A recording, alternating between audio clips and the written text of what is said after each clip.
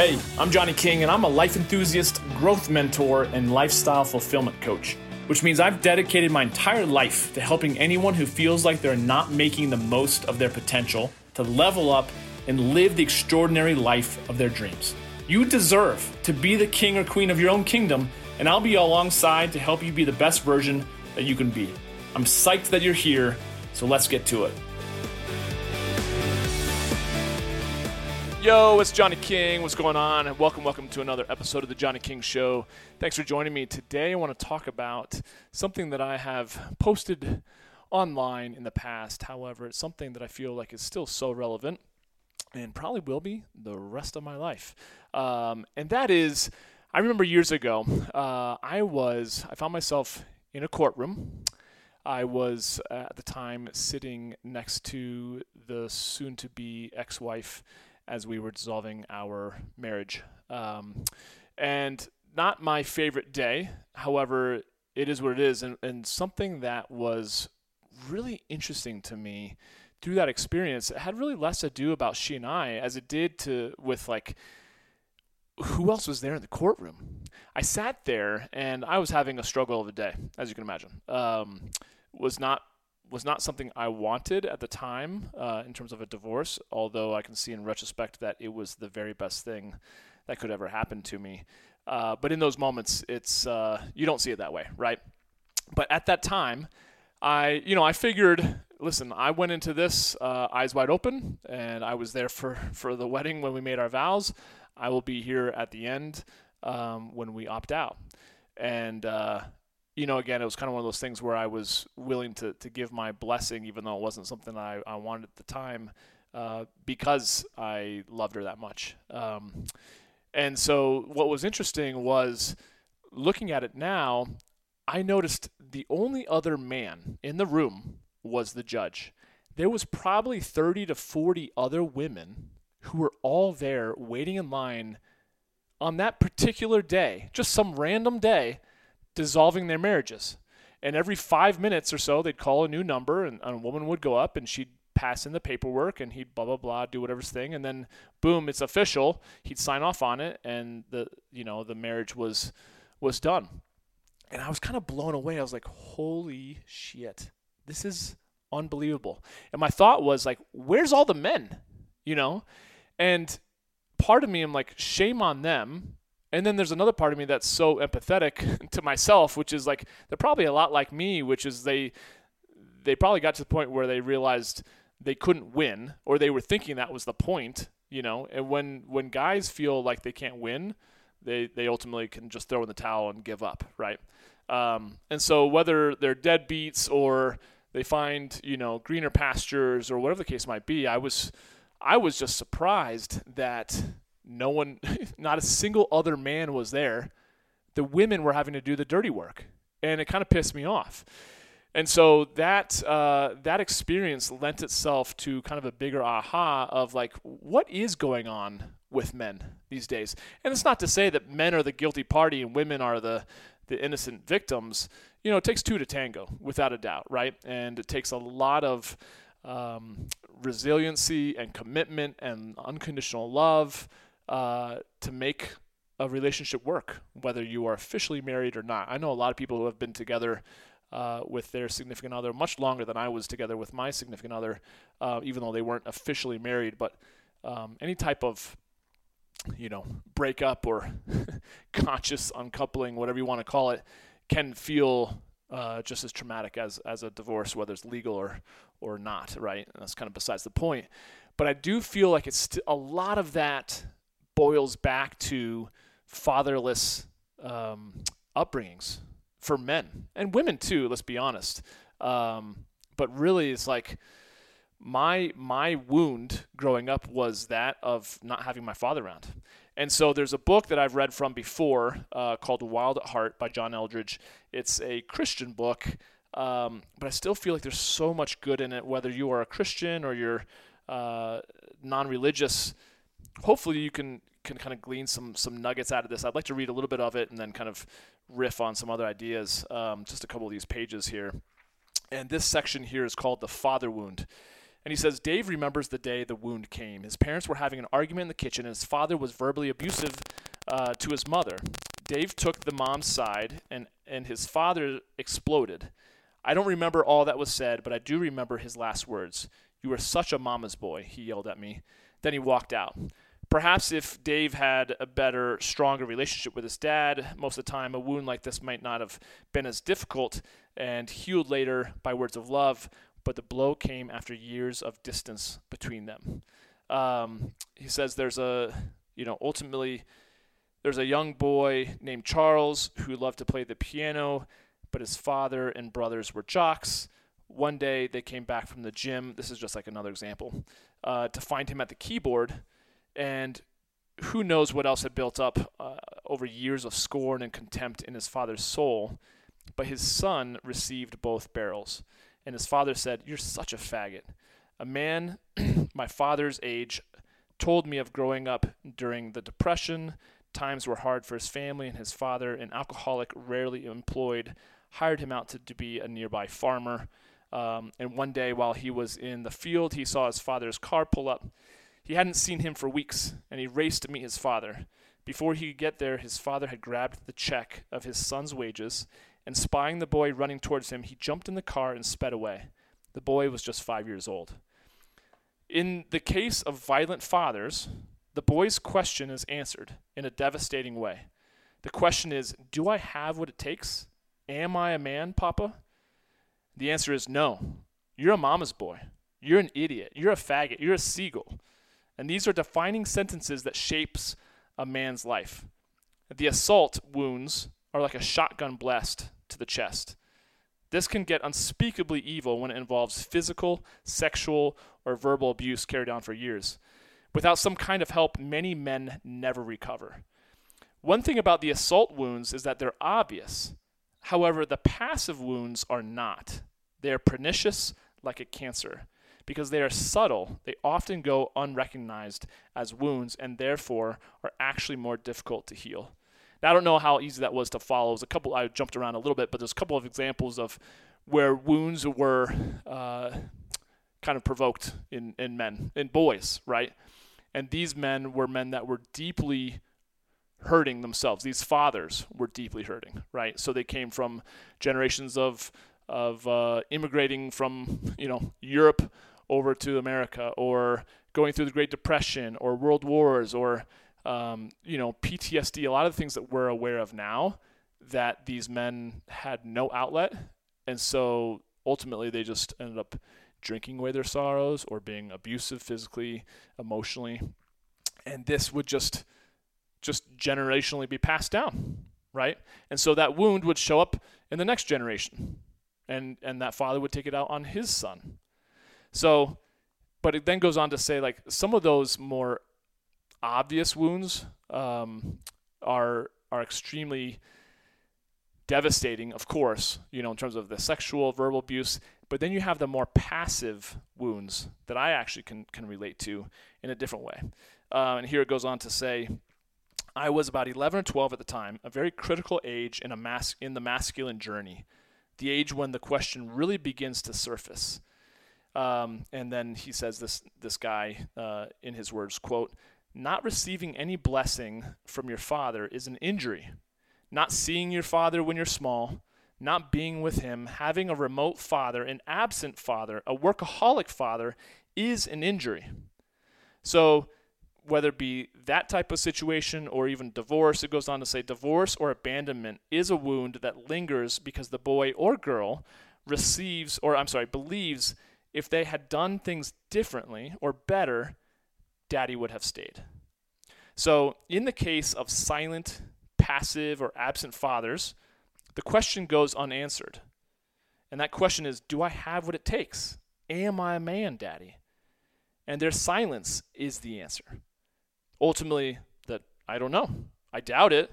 I mean, you'll have to figure it out by yourself, but probably not.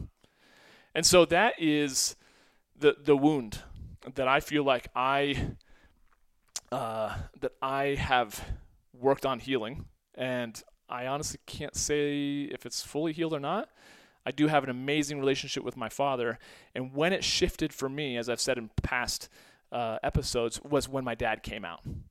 When he came out to me that he was gay, and so many things that I kind of had floating around my mind, but it was like that burst of compassion and grace and empathy in that moment to be like, oh my gosh, like I've struggled, I've been struggling in my own marriage for a year or two at this point, and then he struggled through 37 years of marriage. He struggled through his entire lifetime just with just hiding that secret, if you will. And my heart just went out to him like, oh man, to question your sexuality, or not even a question of sexuality, because I don't think he questioned it. It was more like he knew his sexuality, but he had to keep it a mystery, right? Or keep it a secret. Like that is, I can't even fathom. I cannot even fathom. But that was, my dad has his wounds from my grandfather, who, from what I understand, wasn't always, the perfect angel. He was physically and verbally abusive to my dad and my dad's brothers, and so and my aunt as well, my dad's sister. And so I think that's the challenge, is that this is passed down. And because my dad never wanted to raise children in an unsafe environment or financially struggling, which is how he grew up, he threw himself into his work. And his work was also his way of, seeking his own self-worth maybe. And of course, this is my story. This is not necessarily my dad's version. So I can probably stand to be corrected in many different ways. But ultimately, my father was a workaholic and he was absent. And I really, truly struggled with that question of, am I truly a man? Because I really doubted it. I really, really doubted it. And it hasn't been until the last 10 years have I really put the work in to heal that it really has made a huge, just a ton of progress and healing for myself in terms of my own self-esteem and confidence, healing towards my interactions with my dad, healing towards my interactions with other men. Because there's been several friends that I can think of that I have kind of lost rapport with over the years. And when I really think about it, it's because the very thing that triggered me the most about them was the thing that triggered me most about myself. And so they were constantly a reminder of the very thing that I did not like about myself, and I had to distance myself from them, which is sad, ultimately, that I didn't have the words. And I'm still working on those relationships. No one's perfect, but it's easier sometimes to see in retrospect. But it is that wound that I see so many men are struggling with. And as a result, they show up as passive, and they don't set boundaries. They're not confident. They don't know where they want to go in life. They kind of don't feel like they have what it takes to be the type of man that their woman wants them to be. So they bow out of relationships. And so it's a shame. It really is. But the good thing is, and why I'm so passionate about the work that I do, is that when I think about the man that I was, and I was scared of my own shadow, and I was so codependent, I was taking that question of, am I a man? Do I have what it takes? I was taking that to the woman, because with my dad not there, I was taking it to my mom initially. But then as I grew up, that shifted to all the other women in my life. As I've talked about in past episodes, I was taken to my school teachers, or then really ultimately my girlfriends, which like I just was so passive and just was so not attractive in my humble opinion. And I could probably hear from past girlfriends now and be like, yeah, it wasn't sexy in the slightest. You were not confident at all. Very vanilla. And so I think that's one of those things that with confidence, you have to be willing to kind of lay down the law. And I think it shows up in parenting as well. At some point, you're like, you know what? I don't really care, child, son or daughter of mine, whether you like me or not. This is the way that it is, right? And it kind of goes the same way when it comes to relationships and as it comes to, like, for instance, my business. Like at some point, the more my business grows and the more that I'm putting myself out there, the more I'm opening myself up to people who disapprove of me. And it requires the need to be thicker skinned, right? Because ultimately, I think the only thing that truly matters is, in my humble opinion, how God sees you, and then also how you see yourself. And if you are out there to make other people happy, in an effort to essentially find your self-worth, you are never, ever, ever, ever, ever going to be happy, because that's a moving target. And you might make one person happy one day and then really upset the next person, right? At the end of the day, you must have a kind of a, what do you say, like a moral compass. You have to have a true north. You have to know what you stand for, what you don't stand for, what your healthy boundaries are, who you want to surround yourself with, what your life's purpose is. You have to find healing. And I feel like that's a big part of the book that I'm currently writing, in terms of what is called Becoming Kings. It's really about supporting men. I mean, you could probably read it and think more about, if you're female, it's about becoming a queen. Like, I envision kings and queens being those who are living abundantly. It's not about, asserting their power over other people. It's about asserting your own power over your life, and you being, the emperor, if you will, the creator of your kingdoms. Otherwise, life gets to dictate, what happens, and a lot of times you get tossed around, and you're in complete reaction to life. So, going off on a few tangents here, but this is what it's all about, because if you want to ultimately become a king in your life, I'm talking to the gentleman, of course, if you want to experience life at the top, which is where you're confident, people can say stuff about you, you kind of don't care. You have only a few fucks to give, right? You live an amazingly abundant life in your emotional health. You're emotionally fit, you're physically fit, you have an amazing relationship between you and your significant other, your lover. You have amazing relationships with your children, right? You are a leader to them. You're an amazing example of what's possible. You kick ass in business. Everyone that you work with, or that works with you, obviously, they think of you as an upstanding human being. You are a man of integrity. You are aligned with your word. And if you say you're going to fucking do something, you do it because you're a man of congruence, right? You don't say you're going to do something and then you bail, right? You don't say you're going to be home and then 2 hours later you actually walk in, hey, sorry, babe, like this is, you fucking follow through. Especially when it's uncomfortable, because that is being a man of integrity. And so to me, those are just some of the qualities of becoming a king. Because in many ways, and it's not to the women's fault at all. Like, I just was raised to be the nice little boy. And I wasn't raised to be necessarily confident, and I wouldn't say that my mom or anyone else was raising me to not be confident, but I was raised to find my value in the acceptance and the validity that women gave me. And that truthfully actually took my power away. I gave that power away, right? They didn't take it from me. I gave it away because that's just how the quote unquote game was designed, that I believed that's how I was to be able to survive, right? And so earlier in like first, second, third grade, I was unruly, man. I was without that father direction. I was looking for attention. I was that class clown, like I said in one of my very first episodes. Like, that's where the Johnny King Show was birthed, was in third grade, when I was just off doing my own thing always, and the teacher was like, I can't even rein this kid in, right?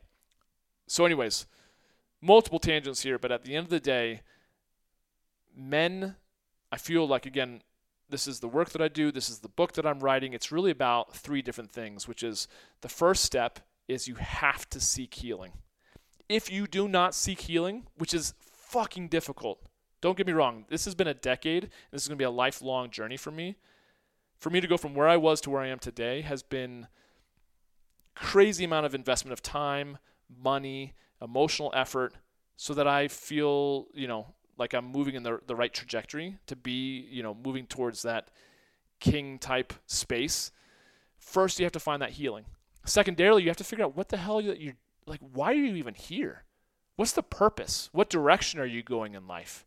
Because without a direction, that void, if you are directionless, purposeless, you will find that sex or porn, alcohol, drugs, gambling, video gaming, Netflixing and chilling, eating, all of those addictions will become what you use to fill that wound. It's just a Band-Aid, right? But that wound, unfortunately, just gets worse and worse and worse. So you must seek healing. And then first is healing, then is you have to find your purpose. Thirdly, you have to figure out what makes you happy. Like, just being like purpose-driven and focused and, working hard and being, committed to something greater than yourself, all that helps. But man, you could still be deeply, deeply unsatisfied and unfulfilled.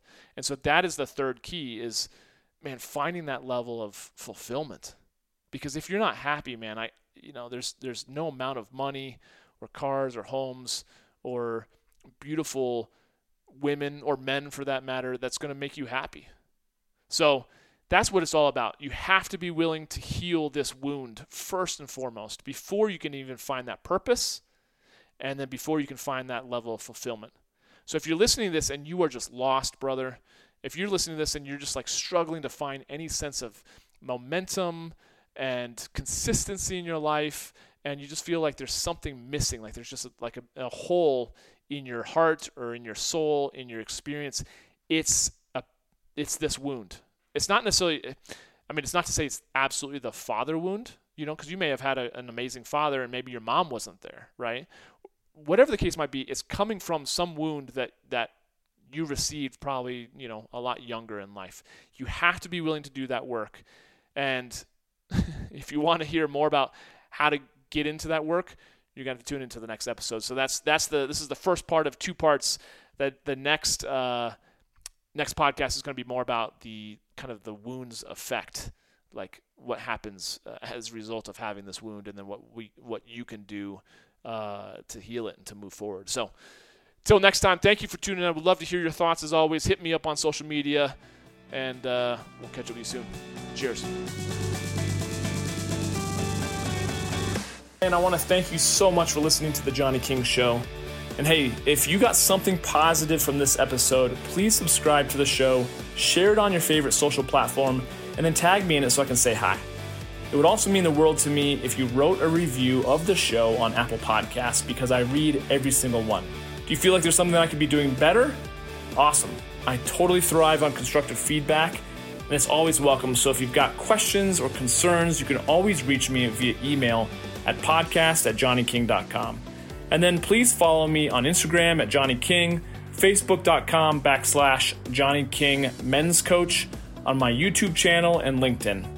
Thanks again for joining me. I've been Johnny King. You've been amazing, and we'll catch up with you next time. Take care.